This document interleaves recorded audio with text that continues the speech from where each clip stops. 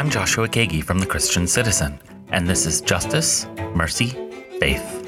In this episode, Brian Rubin, a consultant, facilitator, speaker, and community fellow with Harwood Studio, joins Christian Citizen editor Curtis Ramsey Lucas for a conversation on going beyond what is by imagining and creating what could be. Here now is Curtis Ramsey Lucas with Brian Rubin.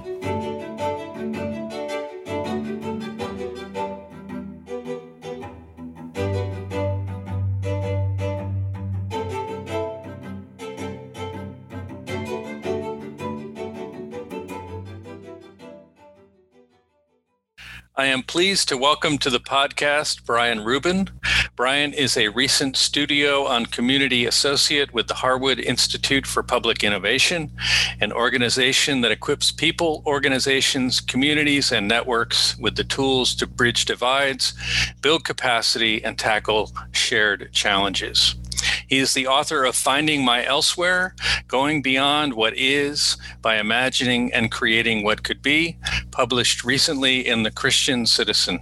Brian, welcome to the podcast. Thank you, Curtis. Happy to be here. So you made a big decision in the summer of 2019, deciding to leave your job. And my understanding is that you did that before you were aware of the opportunity with the Harwood Institute. What prompted you to take that step? I was actually not only did that before the opportunity with Harwood, but before COVID actually came about. But what took me to take that step, and I only bring up COVID, is I wonder if I would have done that had I known COVID was around the corner. Right. But I was in a job. I had been on a fundraiser for many, many years, raising funds. And I wasn't close to the impact that I was wanting to make as a fundraiser. I was raising money for organizations, but not really impacting the people on the ground in the same way that I wanted to. And I was getting burnt out fundraising, knowing that I wanted to be closer to the impact, knowing I wanted to be closer to the work on the ground, on the margins. And I knew I wasn't going to get there as a fundraiser. And it just was time to do it. And I said I would consult for a while and figure things out along the way on my journey. And as you mentioned, I was able to connect with the Harwood Institute in that journey. You write about the need that you've had to adapt who you are in order to secure and maintain work. What are some of the ways you've had to adapt, and how has that limited your what you're able to bring to a particular job? Right. So I speak about some controversial issues in the article about things, race, and those become uncomfortable in the workplace, especially if the place where you work is not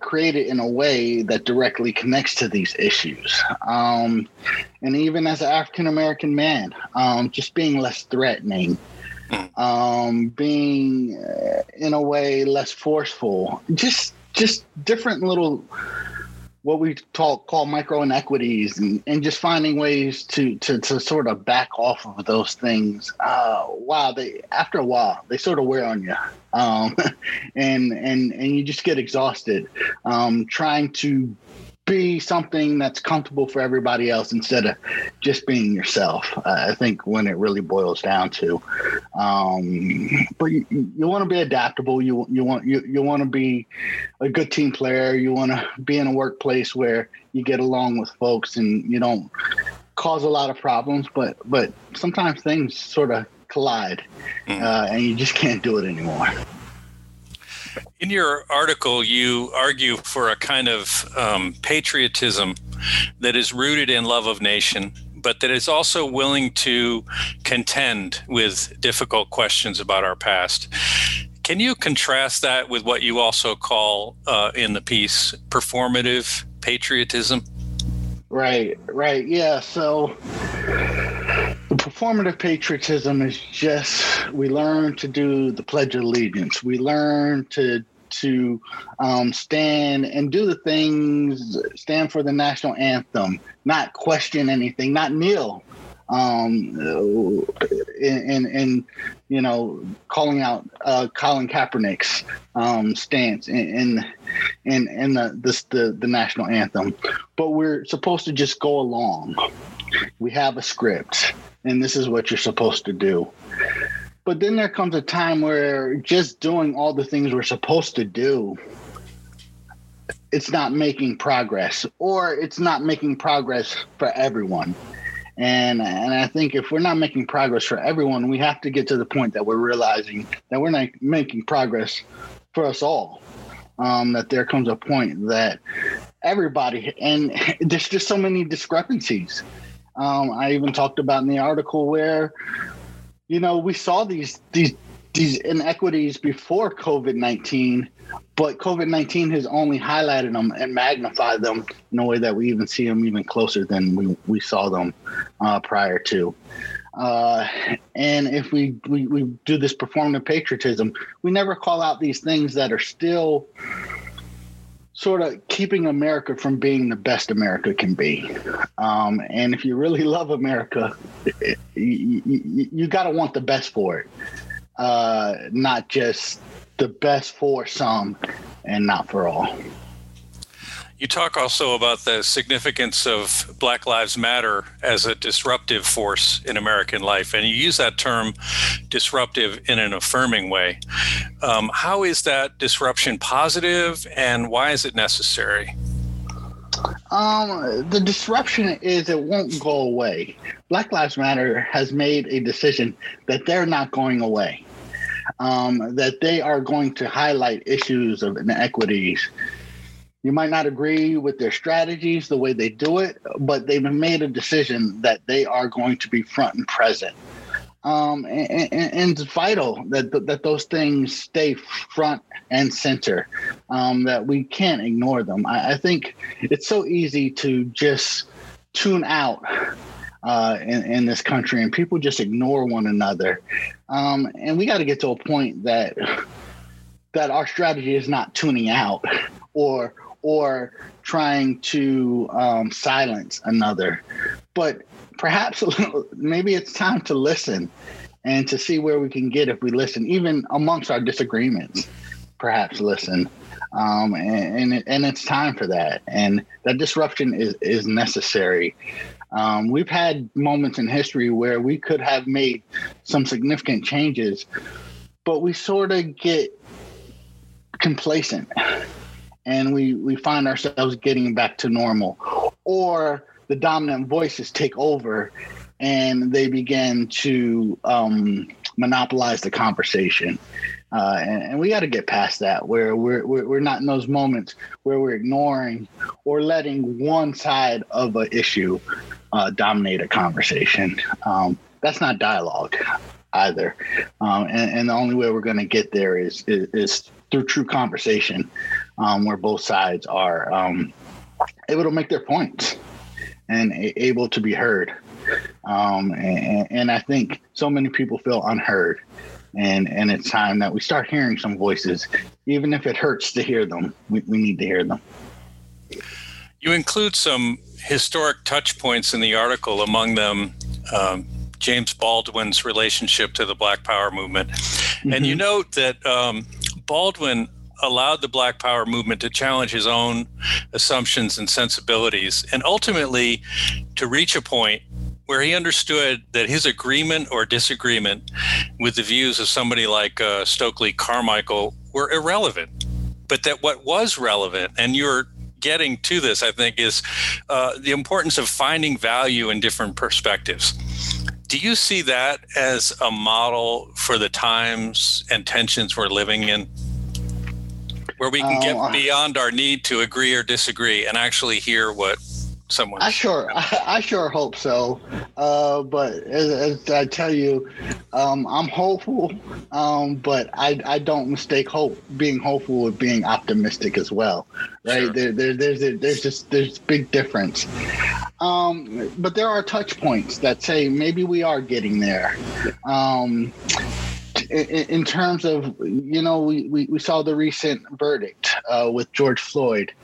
But even before that, there was this openness in the nation that people that you wouldn't even think would agree with the verdict, agreed with the verdict. And that was something new. Now, I don't want to say we've achieved everything in this verdict in terms of being heard, but it sure is a start. And it's this opening point, and maybe we can build from there. You also talk about the need to learn from Black Lives Matter's focus on leaderful organizing. Can you say a little bit more about that and how it perhaps differs from past movements or the leadership of past movements for human rights and social justice? Right. And I actually draw the connection to Ella Baker as well. And Ella Baker, in a lot of her critiques, was critiquing one of my heroes, Martin Luther King Jr., the Reverend Dr. Martin Luther King Jr., and not relying, but getting to a place where movements don't rely on charismatic leadership to get its point across. Sometimes we have too many movements built on one person or one person's voice. And Dr. King was assassinated. If he was still around, would the movement be stronger? Those are questions we have to ask ourselves. He'd be a lot older now. I guess he would be in his late 80s now. But we have to say, is it charismatic leadership or the singular figure or this messianic figure that I start to challenge also in the article? Is it the most effective? Can we just lean on one person to take us to the promised land? And I sort of joke, even in President Obama's book, the promised land, right? Is it one person's responsibility to take us to the promised land? And I don't think it is. I think this is a community endeavor that we all have to come together as leaders, not in these type of relationships where only one person gets to make the decision, but we're looking at a decision that is beneficial for all. And I think that's what a leaderful movement could help accomplish in a way that sometimes once you lose that charismatic figure, the movement can lose momentum, and we don't want to see that. That's a very different approach to leadership development than I think we're accustomed to. And I think we're enamored of charismatic leadership in some sense. That is itself a kind of performative leadership. And we're living in this information and social media age in which national political leaders, issues and concerns are very much at the forefront of our minds. As you think about leaderful organizing, do you have a sense that we need to attend more to a local community neighborhood approach to political engagement? Is that where we'll find some of that leadership?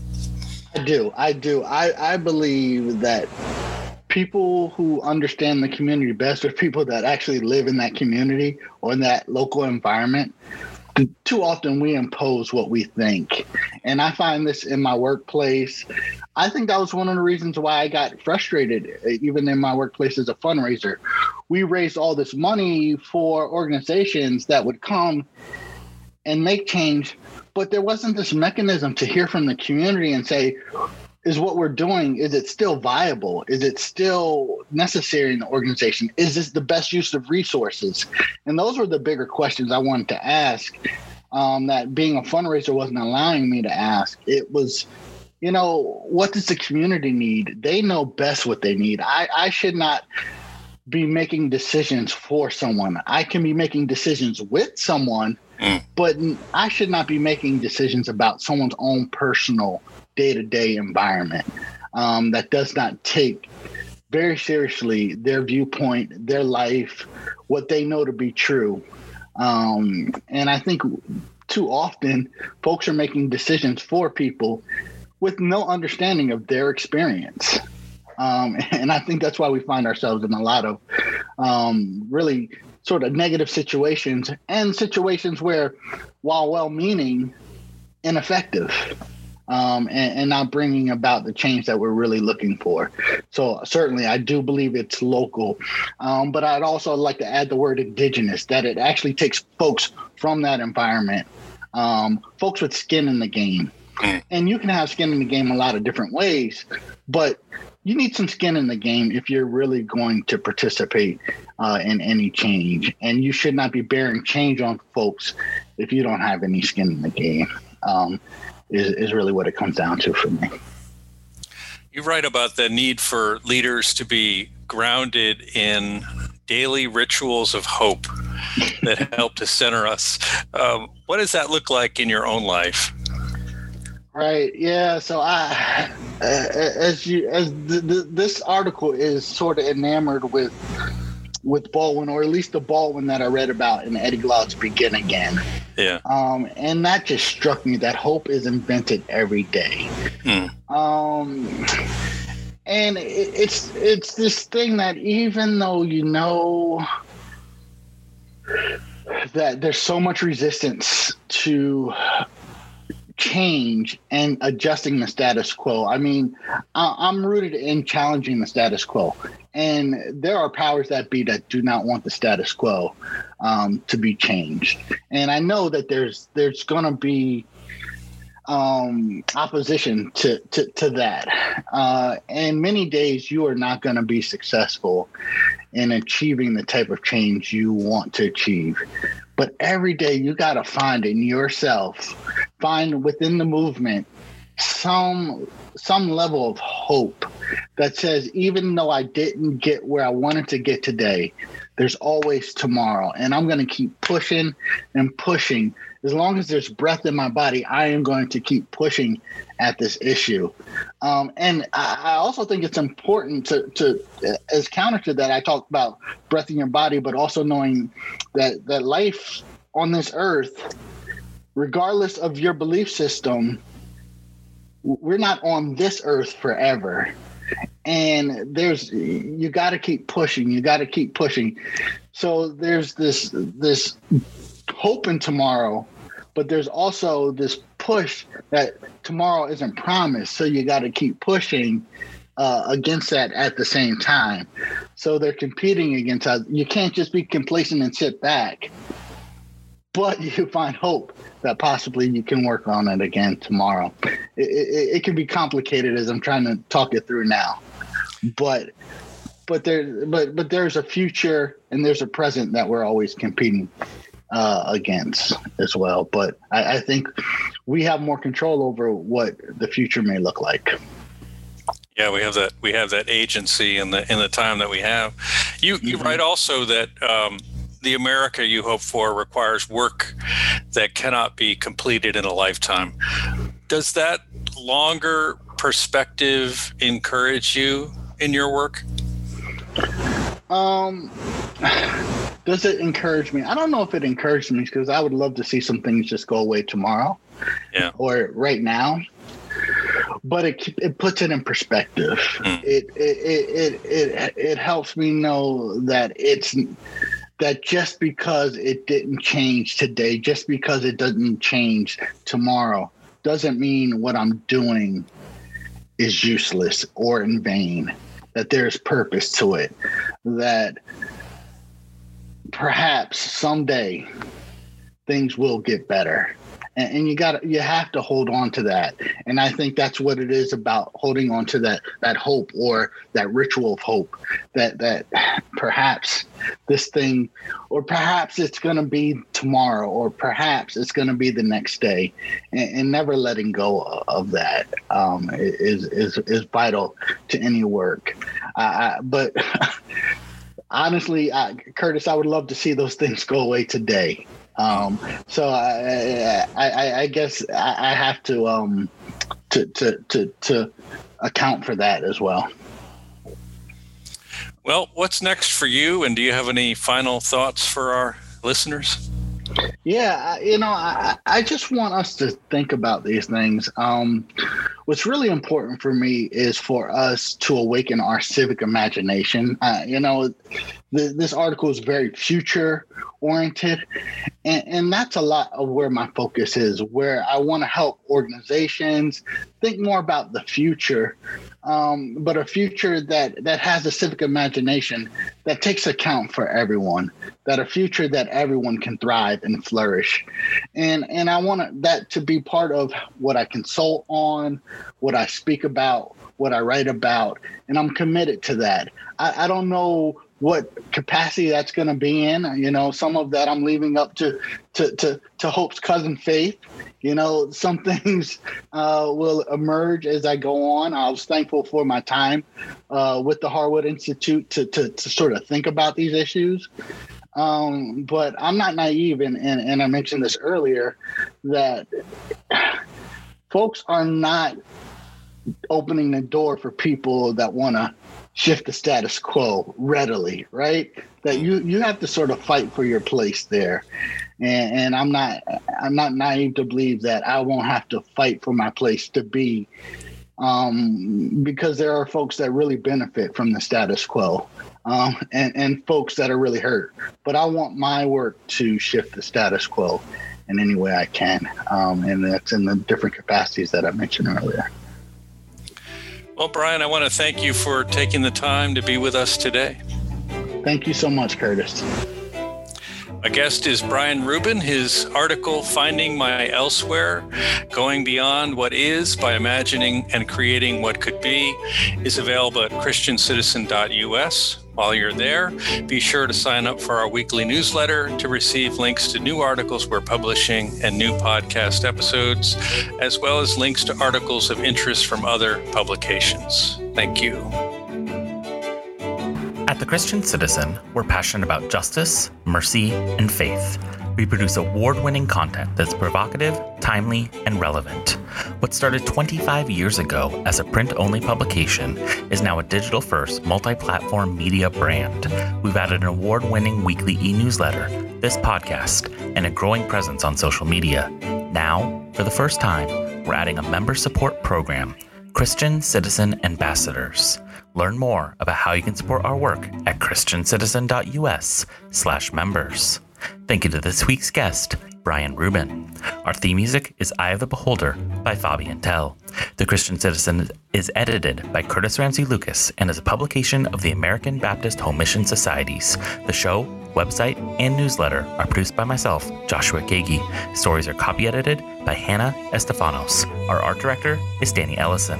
The Christian Citizen editorial board is Dr. Jeffrey Hagray, Laura Alden, Susan Gottschall, Dr. Jeffrey Johnson, the Reverend Salvador Oriana, the Reverend Dr. Marilyn Turner Triplett, and the Reverend Cassandra Karkov-Williams. And our advisors are Sherilyn Crow, the Reverend Kimberly Peyton Jones, the Reverend Stephen D. Martin, the Reverend Marvin A. McMickle, and the Reverend Harold Dean. To learn more about the Christian Citizen, visit our website, christiancitizen.us. That concludes this episode of Justice, Mercy, Faith. Thanks for listening.